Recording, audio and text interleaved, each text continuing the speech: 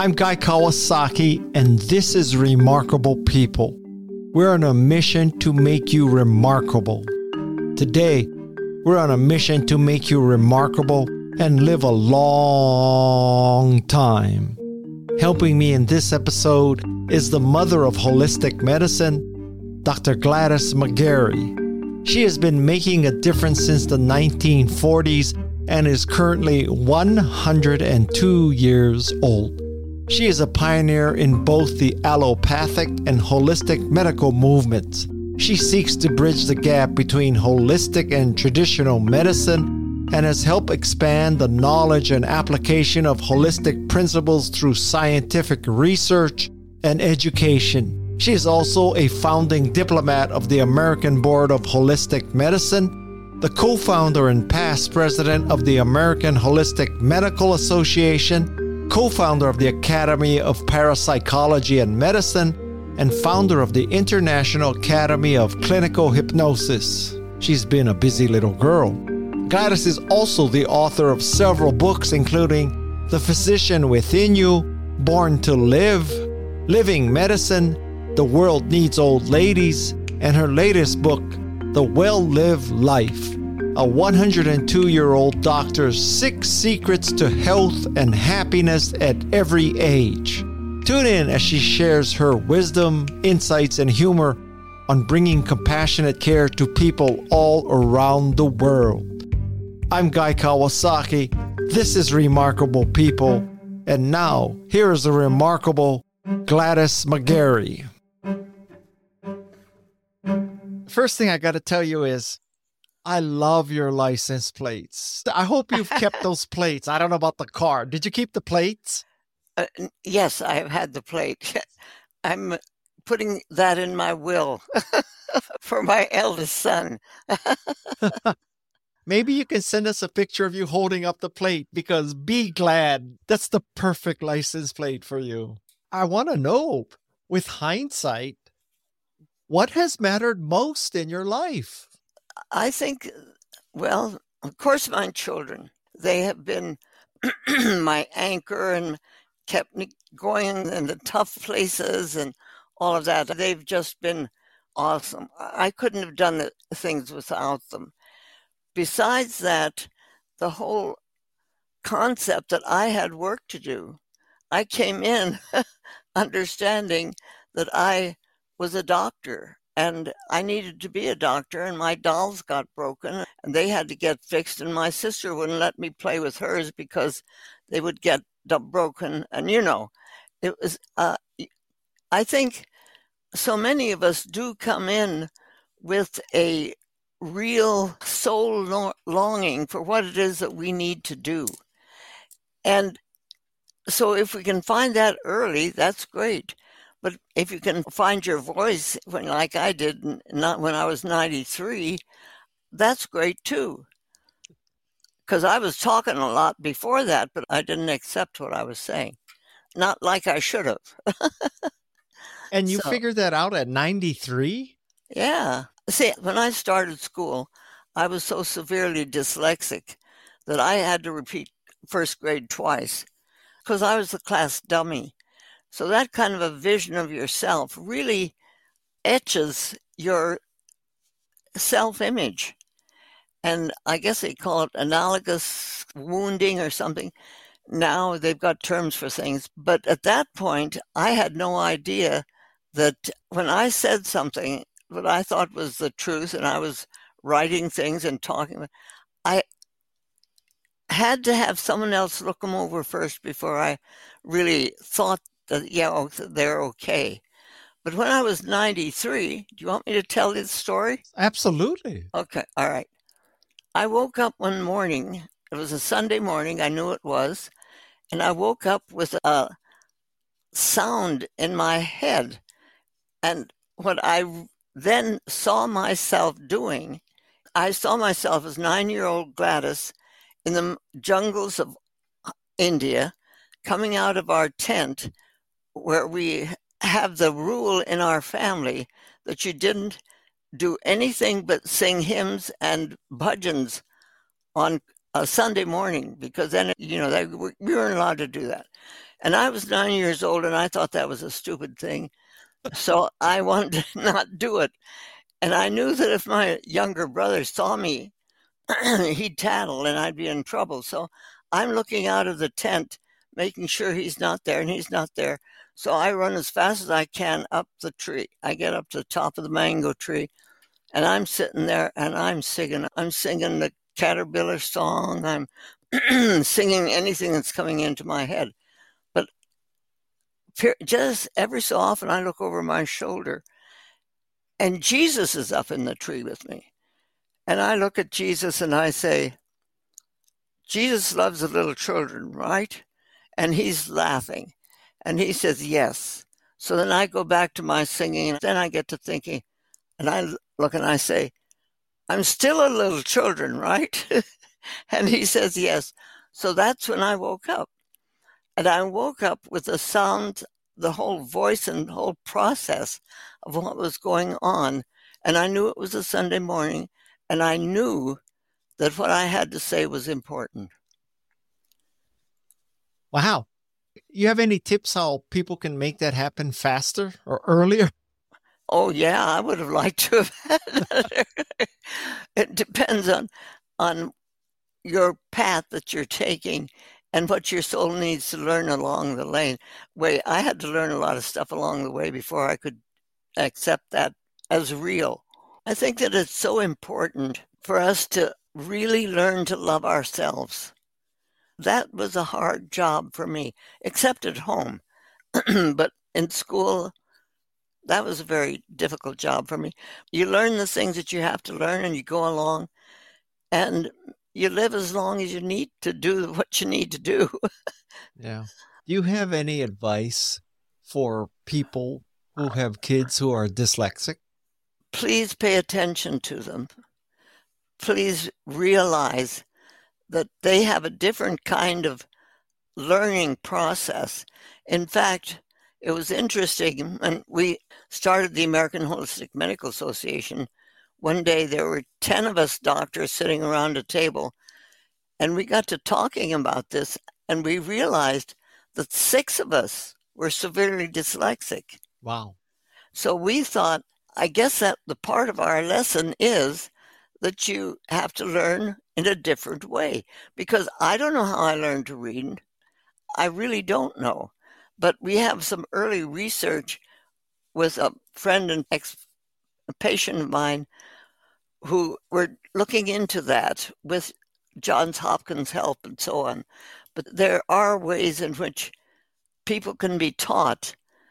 But when I was growing up, you were just a stupid one. I have been to, it's called the American Dyslexic Association or something, but they have this thing where they sit down people who don't have dyslexia, and you have to read the mirror reflection of the writing, or they have like samples of what it looks like to a dyslexic. And oh my God, it is impossible to read. Yeah. I got to tell you, I started crying in the middle of that session because I truly understood what it's like to be dyslexic. And my experience was only 10 minutes long, not a lifetime. Yeah. You come in for learning the lessons that you need to learn. And that was a huge one that I needed to learn. It took me 93 years. It took that time, but it came. And it came in a very sweet way.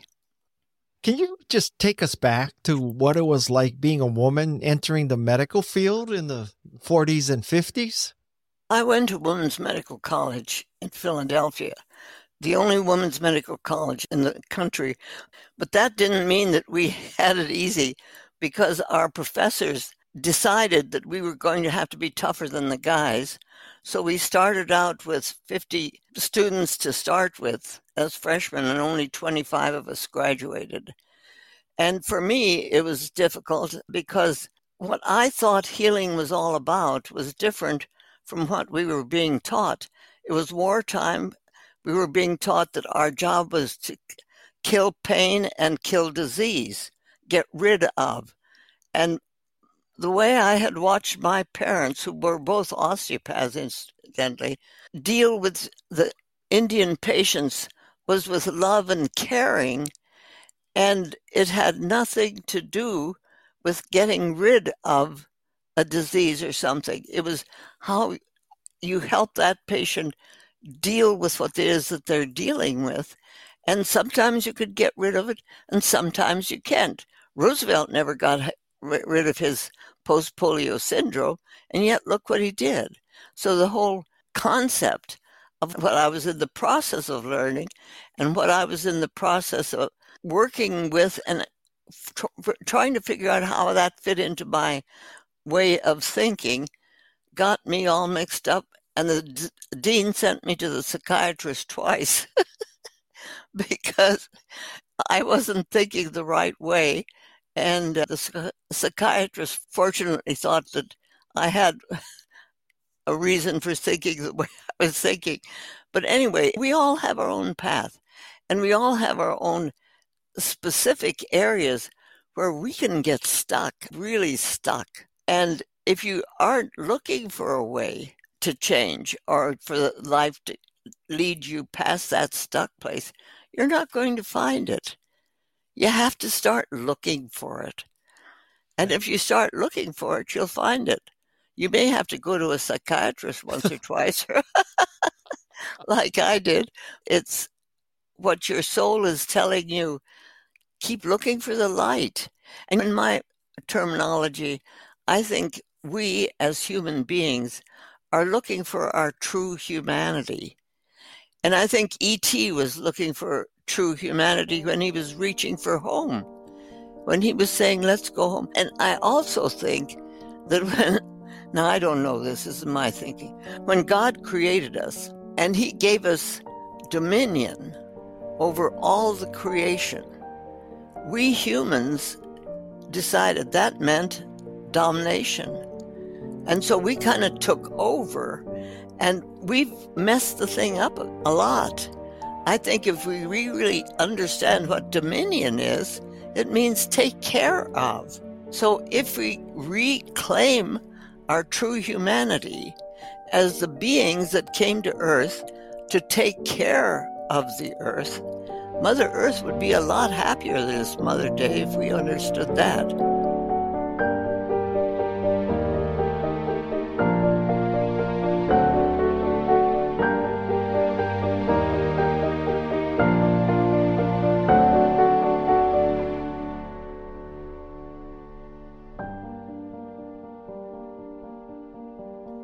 I don't know if I want to go down this rat hole, but I'd like to point out that one could make the case that men have been the ones who have blown it. And maybe we should let women lead us into the next generation, because men have clearly shown their ineptness in doing this. But I digress. No, please let me go there. Go, Dr. Gladys. Okay. Another dream. This again was in my 90s. I woke up with a huge crash, and I didn't know what it was, but I woke up and realized I was in the high Himalayas in a valley. And on the right-hand side, there was a young woman lying on the ground, just barely breathing. On the left-hand side, there was a huge man in armor and all of that in exactly the same position, hardly breathing. And the voice came to me and said, these two energies have to stop doing this, which was beating each other up. They have to do this, which was getting together and realizing where they belong and how this goes. And I woke up and I thought, what's the woman doing on the man's, which is the right hand, which is the male aspect, and the guy doing on the women's aspect? We're in the wrong places. And in the process of trying to get back, all we're doing is fighting over each other and not making any progress. So I had this friend, wonderful friend, psychic in Virginia Beach, and I called her, talked to her about the dream. And she says, well, I have an idea that I've been thinking about. She says, there's a word that has come to me. It's femifestation, because we were talking about manifestation. And she says, but there's another word, it's femifestation. And I think we could start claiming that. And I loved that. So now I look at it this way. Manifestation is Jacob's ladder. You take one step, you get a degree, you buy a house, you climb the ladder of success, and you are a success, or you don't, and you're not. This ladder is there. But femifestation is a spiral. You can be on the fifth rung and know what's going on in the second rung. And you try to explain that to someone who's manifesting, and you get all mixed up. So just let yourself femifest, which is what pregnancy and labor and delivery is all about. The whole pregnancy is femifestation. And then we manifest with this amazing being, which then we have to learn how to deal with that whole issue too. Between your license plate and femestation, like I learned 2 great terms today already. You're way over quota. And maybe you and I can rewrite her story instead of his story, right? Oh, I love that. Fema story or something, yeah. So for those people who don't understand the term, could you just define for us what is holistic medicine? And we started Holistic Medical Association. It was because the very act of what we were taught in medical school about pain and killing, that we knew there was more to it than that. We were looking for the other dimension that would allow us to really deal with the love and caring that we were feeling was part of the essence of healing. And so we said, okay, that's the third dimension, is life, the body and the mind, but the spirit has to be brought in to healing.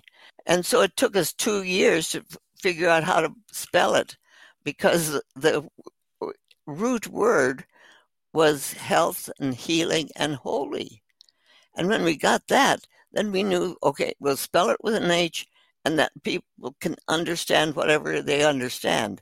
But that's the whole aspect of holistic medicine, was to be able to do the work that we knew we had to do with life and love. And that combination is what holistic medicine is all about. You can take any one of the modalities that we're taught, and depending on how you use them is what is holistic. It's like my oldest son is a retired orthopedic surgeon. And when he came through Phoenix, he was going down to Del Rio to start his practice. He said, "Mom, I'm real scared." He said, "I'm going to have people's lives in my hands. I don't know if I can handle that." And I said, "Well, Carl, if you think you're the one that does the healing, you have a right to be scared. But if you do the job that you've been trained to do, which is awesome, absolutely awesome to be an orthopedic surgeon, if you do that work with love, and then you allow the patient and the physician within that patient to do the healing, you have nothing to be afraid of, because that's your colleague in this healing process, is the physician within that patient." So would you say that conventional medicine is a part of holistic medicine? You betcha. And where do you draw the line? I read that you had 2 instances of cancer, and the first one you handled one way, the second one you handled another way. So when do you pick which way, or how do you pick which way? You have to do it yourself at the time. At the time, it's what's proper at that time is not proper at the other time. It's not the modality. I was talking to one of the hospitals here, and the person who I was talking to said, "Well, it's difficult to think about how to integrate other modalities." And I said, "I don't think the modality is the problem, because it depends on what the issue is and how things are going along, but it's how it's used. If a physician comes in and says, this is where you have to do it, this is it, and actually lays down the law about how this patient needs to deal with this particular or whatever, then you haven't really contacted what the real problem is. The real problem, it happens to be a disease that's trying to teach you something. And it's not the real problem that you want to get rid of. The real problem is that this patient's body, your own or whoever is doing this, is bringing this issue forward so that you can figure out how to do work with it, how you personally, it's like with my two cancers. I could work with one at one place, but completely differently. So that's why it's holistic. It's not holistic with a W, it's holistic with an H. Someone listening to this, how does that person know I'm diagnosed with cancer? I'm going to go this path or that path. And this person is not an MD. This person, no.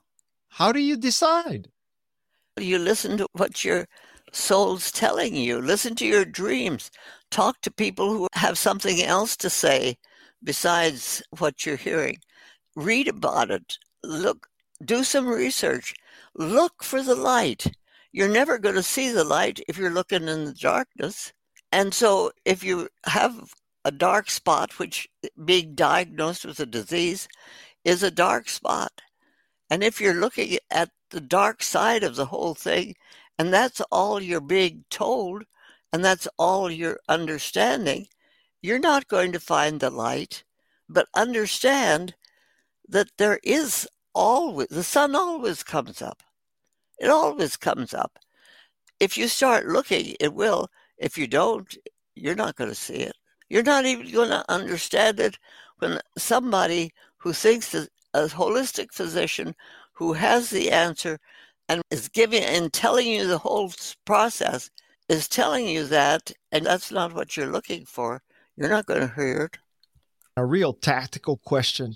So during the pandemic and with your children and grandchildren, would you still tell them to mask? Would you tell them to get MR?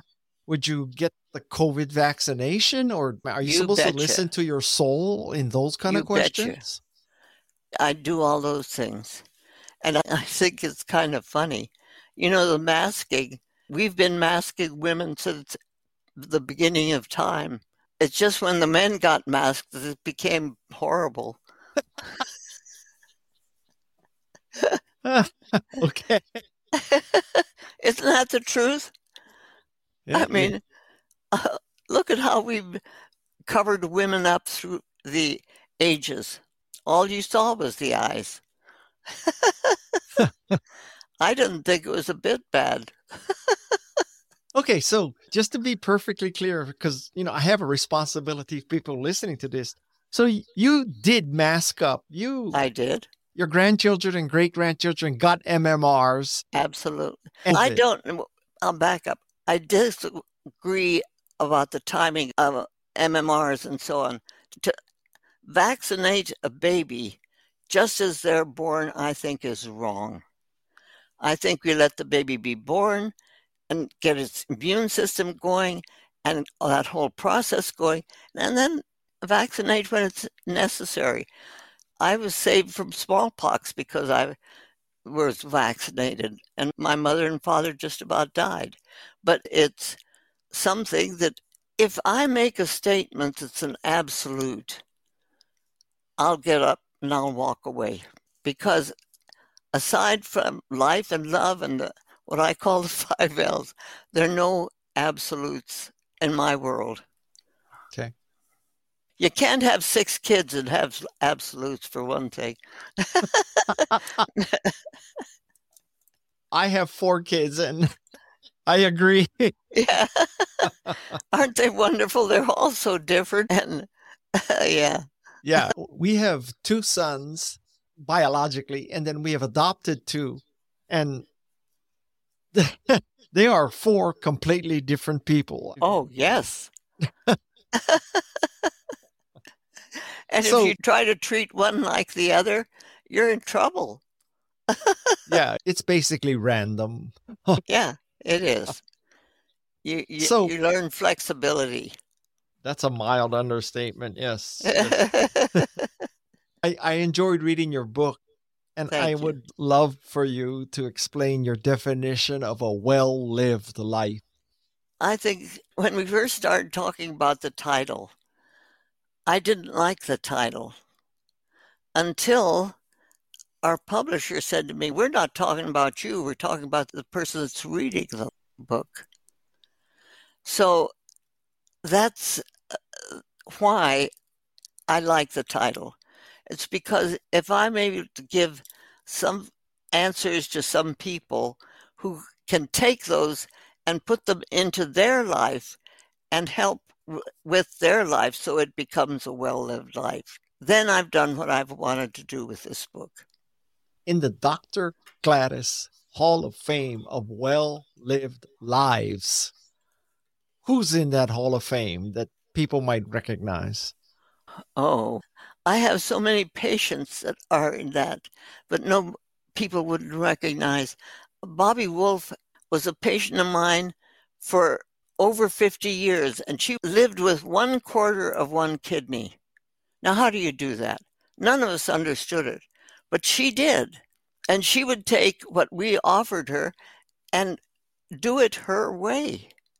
It was a most amazing thing to watch. Evelyn Horrell is a person who is now in Mexico, and she had a ruptured esophagus. I'd been working with her for some time. She decided on her own, while she's getting IV blood and all of this, that she's sealing this by herself. She doesn't need surgery, and she's going to do it. She had an aunt and a cousin who had the same defect, and they had their surgery done. They're both dead. She's living in Mexico now with a whole community that understands what she's doing and working with. Now, these people are people who understand the physician within them in a way that they could really say to their body, okay, let's see, how are we going to do this? And then do it. I mean, that's why it's a secret. Nobody wants to really say it out loud. But then when you do start saying it out loud and you begin to listen to yourself, what you are saying, you take a deep breath and you go on and do it. Have you heard of the Japanese concept called ikigai? No, but I'd like to. Okay. So, if I may be so bold, I will tell you that ikigai is the equivalent of what you call juice. Mm-hmm. So it's this reason for getting up every day, the reason for living, your guiding light, your passion, all that good stuff. And I just want to confirm your definition of the word juice. Yeah. It's what makes you sing. It's love. It's life and love together. It's the light on the path. I look at it as sort of, we all have our path that we have to walk, and we have a little flashlight, and we can go as far as that light takes us. It's the ability to be looking for the next step and the next step and the next step with the light that is shining and available to us, but it won't happen if you're not looking. It's the whole idea that we have this person within us, that if our minds and our bodies can get in touch with that person, we're on a good trip. And that's the juice. That's where you see it. That's where you're working in a holistic, I don't care which word you use, femifesting, manifesting, whatever you're doing. You know what it is that you're doing because it makes your heart sing. I don't want to create a false dichotomy, so you can say all of the above. But do people have to search for their juice and one lucky day you find it? Or is it more like an acorn that you plant and you wait and you take care of and you nurture, and one day it's a mighty oak? So how do you get your juice? It could be an acorn. If you like the process of nurturing something, our children are acorns. We nurture them, and all of a sudden this juice pops up in amazing ways. This son of mine that's here, when he was 7, he came in and he says to me, I wish Jesus was here. And I said, well, I do too, but why you? And he says, because I've got questions. And I said, try me. Maybe I can help you. He says, you don't have any answers. And I said, well, just try me. So he says, okay, how can God be if he never got started? And I said, oh, yes. I said, well, maybe it's like a circle. It has no beginning. He says, I knew you didn't. And he goes running off. But it's that kind of juice that pops up unexpectedly.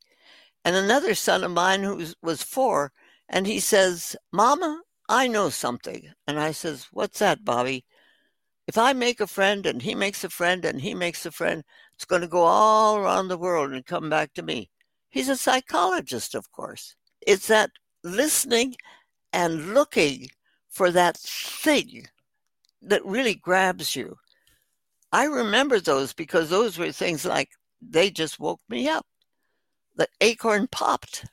Now, your acorn popped very young, but there are many people who discover their juice later in life.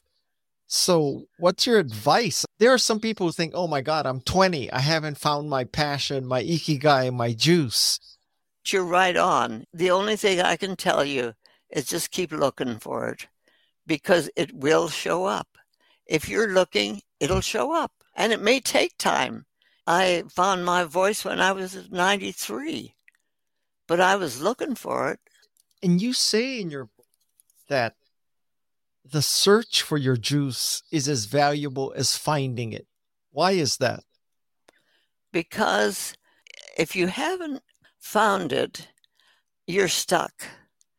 And if you're stuck, then your life it is trying to get past that stuckness. And in the process of trying to get past the stuckness, can get stuck more.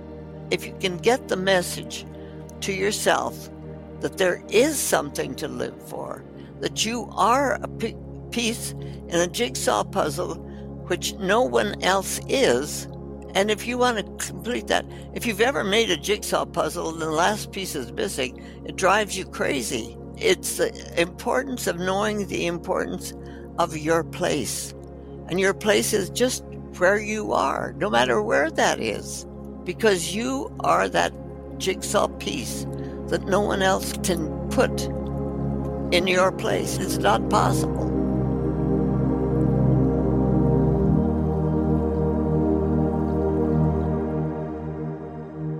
At the other end of the spectrum, you talk about, and I don't know the right pronunciation for this, the Hindustani phrase, Kuch Parwane, if that's close enough.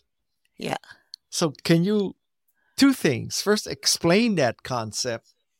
And then you have a very specific procedure for executing it. So can you just show us in the video how you do that?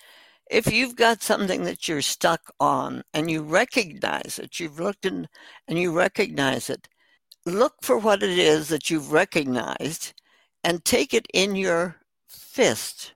Hold it tightly in your fist and hold your arm up in the air and then open your fist and let that out like petals and move your hand down just and back and let it go. I use the word Kuch Parwane because my mother used that and it means it doesn't matter. When you get to the point where you can actually conjure up this thing that has stuck, that you have gotten stuck on, for me, it was my voice didn't matter. And yet I was using my voice all the time, but it didn't matter. But when I finally got to the point where I could really do that and take that voice and let it go, Kuch Parwane, it just doesn't matter. And it's gone. It's a Tai Chi movement. I have a friend who's a Tai Chi teacher, and she's making Tai Chi movements out of these 6 secrets. Because moving the body with the mind and the spirit, that's why I have a tricycle. It gets a tricycle moving. You're biking around Scottsdale? No, in my backyard. Okay. Nobody wants to see me biking around Scottsdale. I would. Thank you. So, one of the concepts in your book is that you should come up with this plan for your next 10 years. And I'd like to know, what's your plan for the next 10 years? A village for living medicine. A village for living medicine where people who live there have the awareness and the desire to live a life that is full of love and juice and ability to understand other people, where you can begin to use your juice in ways that are glory, hallelujah. With your children and grandchildren, I suspect you use electronic means to communicate with them. Oh, yeah, I don't do very well, but I have people who help me. And so, do you believe net that this technology and social media, does it lead to isolation or does it lead to community? It depends. See, I have a theory that one of the reasons that these young men are killing people, school children, all, is because they really don't know anything about death. Or I assume that these young people have been watching TV and they've seen a person die, but he comes back tomorrow and then he comes back the next day and the next day. So he's not dead. So what's death all about anyway? And if they have not experienced a pet that has died or somebody in their family where they have actually experienced death, they don't know what it is.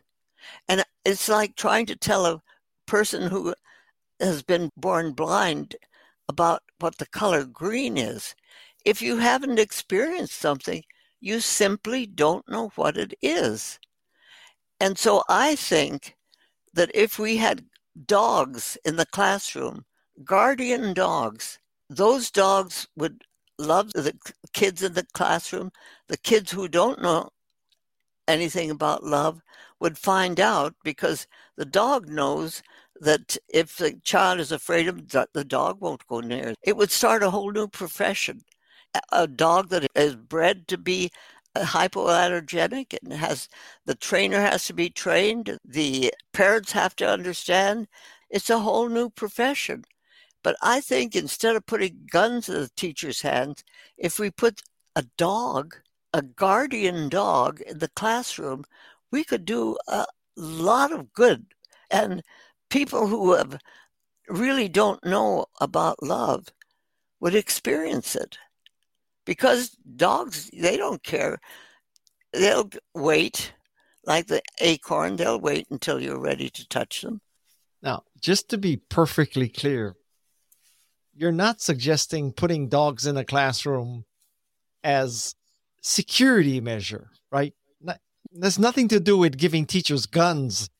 No. This is as an expression of love. Yes. It's letting children know that we're not, what was the word that I used before? That we take care of things.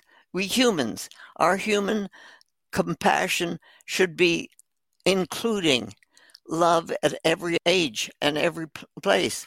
And so if a child comes from a place in their life where they don't know about love, how are they going to find out if there isn't a place where it's manifested?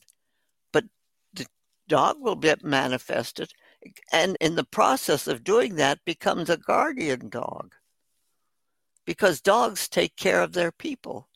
No pun intended, but I think many politicians, if they were to embrace this idea, it would, no pun intended, manifest itself as guard dogs instead of guns, as opposed to what you just described. They can do with it what they want to. We have therapy dogs. There are all kinds of professions that use dogs. And it depends, again, like a modality. Why are you using it? Madison, in particular, is curious about this. So, what does a typical day look like for you? I wake up about 6 o'clock and I have prunes and raisin bran for breakfast and a good cup of coffee. And then I do what I have to do during the day. My bedroom is upstairs, so I go up and downstairs during the day, and my goal is, I don't always attain it, but my goal is to walk 3,800 steps a day, and I record it on my cell phone so that I don't cheat and stuff. But I read you're now at 3,900 a day. You're an overachiever. I'm working up towards it. I started at 1,500, but I'm working up towards it. So. And are you seeing patients still? I don't have a license to see patients, but they did tell me I had to stop talking so I can consult. This is an off the wall and my last question, but do you want to be immortal? Oh, I think we all are immortal. I think it's not something of what I want to be. It will be whatever it will be, and whatever will be life. And life goes on. Has your family or anybody shown you these recent manifestations of artificial intelligence? I think my next book has to be something like that. Yeah, I've had things manifest that have no business of manifesting. All of a sudden they show up at times when they're needed.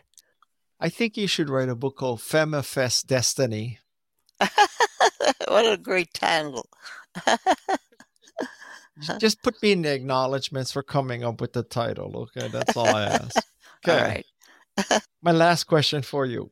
In this post-overturn of Roe versus Wade, what do you think are the top priorities for women's health care?